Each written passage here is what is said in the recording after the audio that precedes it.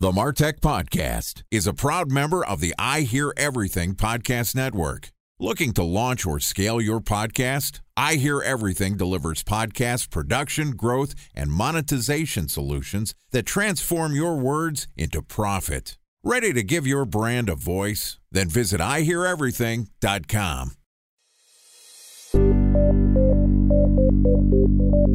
From advertising to software as a service to data. Across all of our programs and clients, we've seen a 55 to 65% open rate. Getting brands authentically integrated into content performs better than TV advertising. Typical lifespan of an article is about 24 to 36 hours. If we're reaching out to the right person with the right message and a clear call to action, then it's just a matter of timing.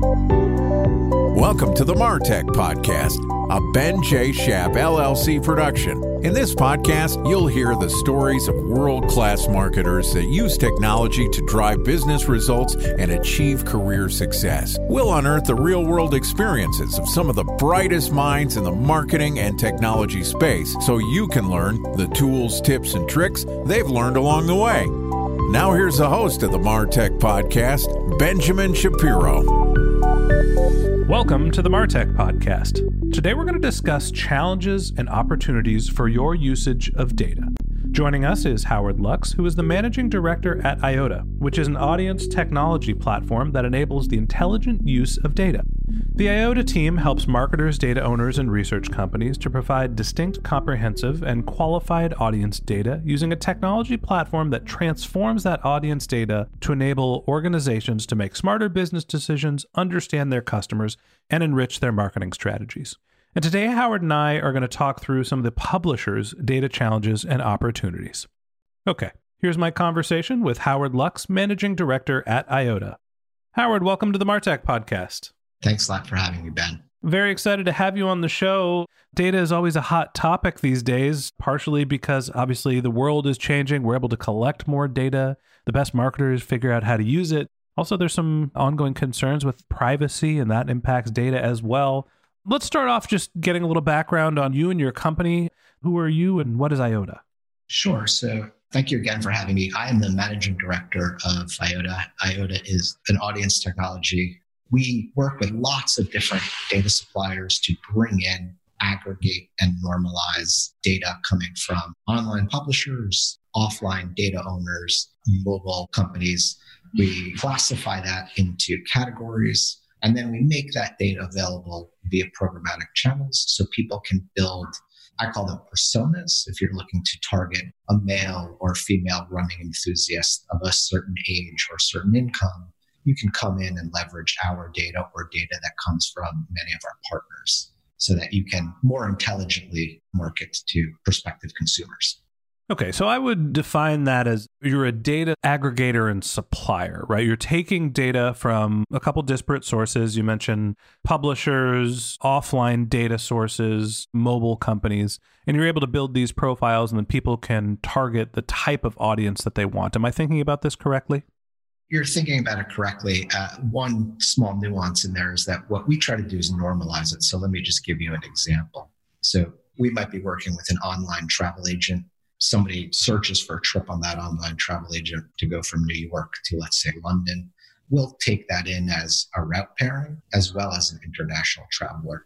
Now, if British Airways wants to reach people that are either international travelers or flying from New York to London, and again, maybe they want to add B2B data, so they want a C-level executive, they can come in and they can build their own profiles or their own personas. But we've aggregated and normalized that. So we don't actually pre-build unless they've asked us to, and we can come to that later. Okay, so let's talk a little bit about the landscape of data. We mentioned that we're going to talk about some challenges and opportunities. And I said before, hey, the people that are able to get access to data and efficiently use it are going to be the best marketers, but there's also some privacy concerns. As you think of the landscape of data usage, are we seeing consumers give up more data? Are we seeing brands access more data? Talk to me about some of the trends that you see in the overall data usage space. I think the challenge, quite frankly, is that we've hit this inflection point where consumers are asking for control of their data. And you saw GDPR in Europe, and you're seeing CCPA here in California, and I'm sure we will see it follow in other states. I think from an industry perspective, that's a good thing because it helps give consumers control, helps us in the long term improve the quality of our assets. The challenge, however, is a lot of that requires some significant technical infrastructure changes. And for smaller publishers, that's not always an easy thing to keep up with. Yeah, it's funny. I was at a conference earlier this week, and they basically said there's no way that Facebook can comply with CCPA, so they're basically just taking the route of sue us, and we'll figure it out then. Obviously, there's some massive infrastructure challenges that need to happen across a very broad and disparate industry. Everybody is a data collector of some sort if you have a website, and if you have any sort of analytics. And it's going to be hard to enable consumers to be able to get access, as appropriate as that is, to be able to use the data. When you think about some of the usage techniques, obviously privacy is a huge concern, and rightfully so. But when you think about how marketers are using data, talk to me about the landscape and who is doing this the right way and doing it in a sophisticated fashion. At the beginning of our conversation, we touched on just one use case, which is third-party targeting. And in all honesty, I've been doing this a long time. And unless you have a really crack trading team that has dug into what your objectives are and then are willing to transparently communicate those objectives, sometimes it's like throwing spaghetti at a wall and seeing what sticks, right? You're testing a number of things. What I'm seeing in terms of trend is a lot of smarter marketers are trying to pull data into their first-party environments to run lookalike models, do data enrichment, and understand more broadly what else their consumers are interested in doing, and then applying that to their media mix and targeting out in the programmatic ecosystem so they have a better sense of what will work and what will resonate with prospective clients. So walk me through that a little bit. I understand the difference between first-party and third-party data. First-party data being data that you collect by yourself, and third-party data being data somebody else collects that you get access to. How are people using third-party data and adding it to their first-party data sources? I guess that seems like it would be making second-party data, but I don't actually know what that is.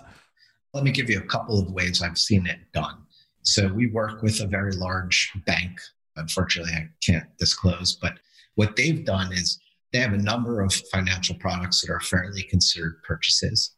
And what they've asked us to do is essentially put our Eyeota tags in their conversion funnel, capture the audiences that go through the conversion process, and then run lookalike modeling against that conversion process to see which audiences essentially index or correlate highly to the conversion funnel. And then they buy third-party audiences that have indexed highly against that conversion funnel. And they're seeing much better performance because they know, again, to my earlier example, that a certain financial product indexes more highly against male runners than female organic food shoppers, as just an outlandish example. Yeah, those female fruit shoppers never seem to convert for me either. So essentially what you're saying is that instead of taking third-party data and saying, okay, I'm testing two groups, men that like to run and women who buy fruits, instead of taking those and just running ads against them, what you're doing is taking your first-party data, seeing of the people that you know convert, which one of them map to a certain one of your third-party data groups, validate the value of each of those categories, and then going back and saying, okay, now I know which category is going to be valuable. And then you start buying and applying your third-party data. Correct. Okay, so it's a validation strategy to allow you're essentially enriching your first-party data by adding the category that the consumer is in. And then when you see a propensity to buy within that category, you can go and buy more third-party data. But at the end of the day, the goal here is to use the third-party data to generate net new leads. To try to find people that are not currently your customers. That's correct. Okay, so when we're talking about challenges and opportunities in the usage of data, I think that that's an opportunity, right? Using third-party data to enrich your first-party data, right? Understanding where there is an opportunity to grow by mapping it against the data that you've collected and are certain is accurate. Time for a 1-minute break to hear from our presenting sponsor, Mutinex. In 1919, John Wanamaker said, "Half the money I spend on advertising is wasted. I just don't know which half. Well, the advertising landscape has changed since then, and instead of reaching your audience on 2 channels, you're probably reaching them on 20. Turns out John didn't know how easy he had it. But that doesn't mean that you should give up on striving towards marketing effectiveness. No matter how complex your marketing strategy is, Mutinex Growth OX is the market mix modeling platform that measures the impact of marketing on your bottom line. Mutinex's market mix modeling platform calibrates your insights against the latest market conditions so you can make media and marketing investment decisions confidently and quickly. Ready to take your team from I think to I know? Then join brands like Samsung, ING, and Asahi who make better marketing decisions with Mutinex. Mutinex Growth OX. Your best decision starts here. To learn more about Mutinex, go to mutinex.co. That's MUTINEX.co. Okay, here's the rest of today's interview.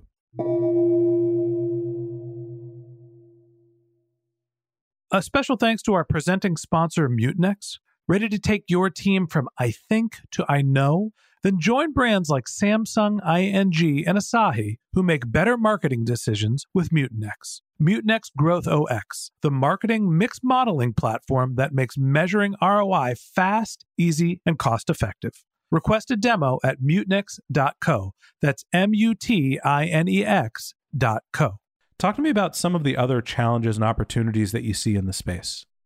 I mean, the challenge there is, one, not all businesses have the technical and analytics chops to do that. And that all of the things that we're talking about, unfortunately, require some level of resource investment. So it often becomes, at least in my experience, challenging for businesses to sell that through internally. So that is always a challenge. 2 is just talent, right? I think it depends what market you're working in. I think the US is somewhat of a global role. I think the US is a fairly sophisticated market, but when you try to carry some of these things out into, say, some European countries or some Latin American countries, data buying is fairly new to them. So there's a lot of education that has to go into intelligent ways to access and potentially leverage first, second, and third-party data elements. So on the challenge side, when we're looking at this model of using third-party to enrich and validate your first-party data, there is a technology and a people challenge. Talk to me about some of the technology and what is required to be able to use third-party data to validate your first-party data with the goal of being able to just go out and buy data and understand that it's going to have a high likelihood of converting. Talk to me about some of those technological challenges and what are some of the platforms and services that you've seen mitigate some of those challenges? Sure. So in my initial example, that's a fairly lightweight implementation for that financial services company. And then a lot of the technical work was done on the Eyeota side. A different use case, which requires a little bit more thinking, is we work with a large global CPG company that actually knows nothing about what happens in terms of purchase activity because they don't control any purchase activity. So what they're working with us on is how do we communicate more intelligently when consumers come to our site? So how do we know if the person that just landed on our site is male or female? What age brackets do they fall into? What income might they have? Now, in order to do that, they need to work with either a DMP or some platform that has allowed them to collect and architect a lot of their site traffic or product SKUs. And that typically takes some level of data science and data architecture within the organization or within a marketing team. And you mentioned DMP, just for anybody that's not familiar with the term, what is a DMP? It's a data management platform. So data management platforms allow marketers to collect and aggregate elements of their first-party traffic, either coming from an offline CRM system or coming from the website itself, captured through JavaScript tags and then classified into categories. Right. So you laid out another use case where we're not talking about using third-party data to enrich first-party data to look for channels. It's that you don't actually get the conversion data. And using, when you go to buy your Frosted Flakes or whatever brand cereal that you like to eat in the morning, they don't actually see the transaction when you go to Safeway. So how do they understand who their customers are? They're looking at their website data, and when somebody visits, they have to collect as much demographic data as they possibly can, which means marrying third-party data sources with the first-party data that they're able to collect. Exactly. And a good example use case, I worked many years ago with a large hotel chain, and they simply said, wouldn't it be great if I understood if somebody's looking for a trip in Miami, New York, or London? Because when they come to our homepage, I can simply just put hotel properties in those regions of the world or country, and it makes a much better user experience. And from that, they saw a significant increase in the number of bookings happening through their site just by creating a better user experience. So I guess the question is, can you do this all in real time? Assuming you have the right people and the right platforms put into place. In this example, someone is looking for a trip. They haven't got to my web property before. They come, I'm able to cookie and pixel them, and I'm able to get a general understanding of who they are based on their behaviors on the site, but they're a new user. Can I marry third-party data against that experience in real time to say, oh, looks like this person's looking for a trip in Miami. Let's serve Miami results on the homepage, or able to dynamically change my content to be able to serve them? Or do they have to be repeat visitors that have shown an indication of interest in a specific trip? It can be done in real-ish time. I say real-ish in the sense that there needs to be a handshake between our platform, as an example, and the marketer's platform. So if they have the ability to accept data into their DMP or their content management system, as soon as we have seen that come off of one of our data suppliers' websites, we can pass that to them. Now, how quickly they can parse it and then action it on their site is really dependent on their infrastructure. And typically, it's fairly rare that, if I use myself as an example, at least in the way I typically book trips, I'll book or search for an airline and then a flight, and then it will be days later that I go to actually look for a hotel. So I'm not going from, say, a Kayak or a Delta straight to a Marriott. It's usually book my flight. There's some lag time. Yeah, so you have a little time for the data platforms to understand what you're looking for, and then you're able to marry those experiences together by the time the person shows up on the Marriott.com website. Correct. The bigger challenge, I think, and this is where a good marketer and a good marketing analytics team who understands their customer comes into play, is understanding the length of consideration in that purchase and playing with recency and frequency numbers, right? Like, how quickly should you potentially be expiring a cookie? So for something like in-market travel, and I might be getting into the weeds here, so I apologize. For something like in-market travel, do you really need to hold that cookie for 30 to 90 days? Is that really important? No, you got 5 days until they book the trip. Correct. So that actually brings me to my last question. We've talked about a couple of different ways and some challenges that people can use data and marry first and third party data together to enrich the buying experience, to provide more relevant advertising, to merchandise your website, to understand who the customer is and what their likely journey is going to be. You mentioned the programmatic advertising side, and honestly, programmatic to me is one of those terms and even industries that I find has a different meaning to a lot of people. Mm-hmm. This is essentially display advertising, where you're using real-time bidding and you're able to feed some data that you have to try to create some lookalike audiences and essentially do kind of what Facebook does, is who's the most likely person to buy, and optimize your bidding in real time to make sure that you're paying what you should be for the right person at the right place at the right time. When you talk about integrating some of the data experiences that you mentioned into the programmatic experiences, what are some of the challenges and some of the opportunities that you see in that space? We are in a fortunate position, like a few other platforms, to have pre-integrated our data into platforms like the Trade Desk, like MediaMath, like Mobi, right? So if a trader goes into any of those platforms, they can, in their programmatic and planning workflow, access and build audiences against Eyeota data or Eyeota's partners' data. So a MasterCard or an Experian as examples. I think first challenge is traders are ripe with choice. There are lots of different data elements. So how do you choose the right data element? And how do you make it easy? And how we as a data company, how can we be empathetic to a trader? And so we've spent a lot of time just thinking about how we can make our data more discoverable, how we can remove data elements that aren't necessarily important.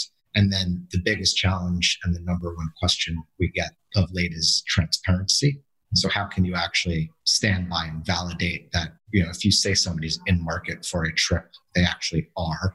So us as a business, we're doing a lot this year. We're working with IAB Data Label and their data transparency initiative.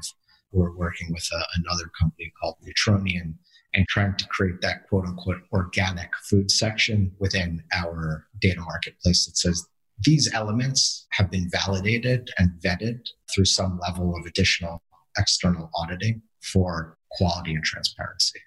Yeah, I'll go back to my feelings about the programmatic advertising. I've worked in marketing for a little bit. We're 15 to 20 years somewhere here. And I've done plenty of advertising and I've done plenty of interviews with other smart marketers. I still find it confusing as crap. There is so much technology built into programmatic advertising and so many data sources that, to me, that is the big risk. There are so many providers, there are so many optimization techniques, there are so many data sources. Like, that's the big risk in the data space when you start thinking about programmatic advertising, is if you're not working with somebody who really knows what they're doing, there's a lot of risk, right? There's a lot of uncertainty and there's a lot of implementation risk that you're validating against the wrong data set or the wrong metrics. At the end of the day, and perhaps this is where I get a little old school, you have to build trusted relationships with everybody that you're working with so that you can get to the root of what their marketing objectives are, so that you can be a good and thoughtful partner working in conjunction with whatever DSP they're using, whatever agency they're using, and hopefully us as a data vendor. And we can come together to help deliver a solution that makes sense for the marketer. Because if it's all done in a vacuum, I think you're 100% correct. It becomes confusing. The marketer thinks it's a black box. They don't know what's going on behind the scenes. So I think you have to, at least in the beginning, create a dialogue between all of the parties to get to what it is we're trying to drive as an end result for our shared partner. Lots to think about when it comes to the usage of data, challenges in the data space. Howard, I appreciate you coming on as a data provider, talking to us about how data is used and some of the best practices. And that wraps up this episode of the MarTech Podcast. Thanks to Howard Lux, Managing Director of Eyeota, for joining us. In part 2 of our interview, which we're going to publish tomorrow, Howard and I are going to discuss the in-house marketer's guide to a data roadmap. If you can't wait until our next episode and you'd like to learn more about Howard, you can click on the link to his LinkedIn profile in our show notes. You can contact him on Twitter. His handle is HLUKS, HLUKS, or you can visit his company's website, which is Eyeota.com, EYEOTA.com.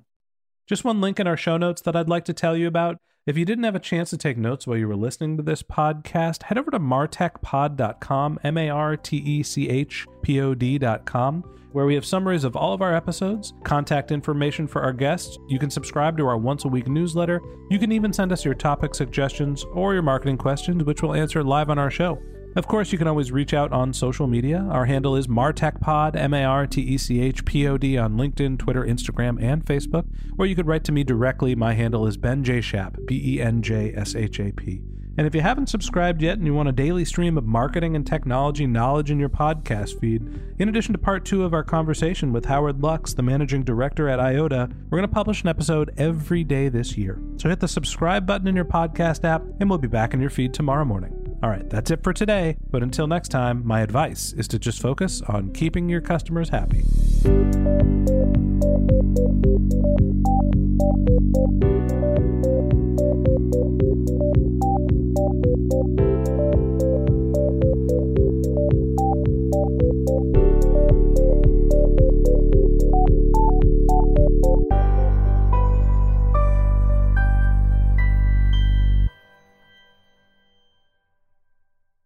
Thanks for listening to the MarTech Podcast, an I Hear Everything production. Looking to launch or scale a podcast like this one for your brand? Then visit iheareverything.com.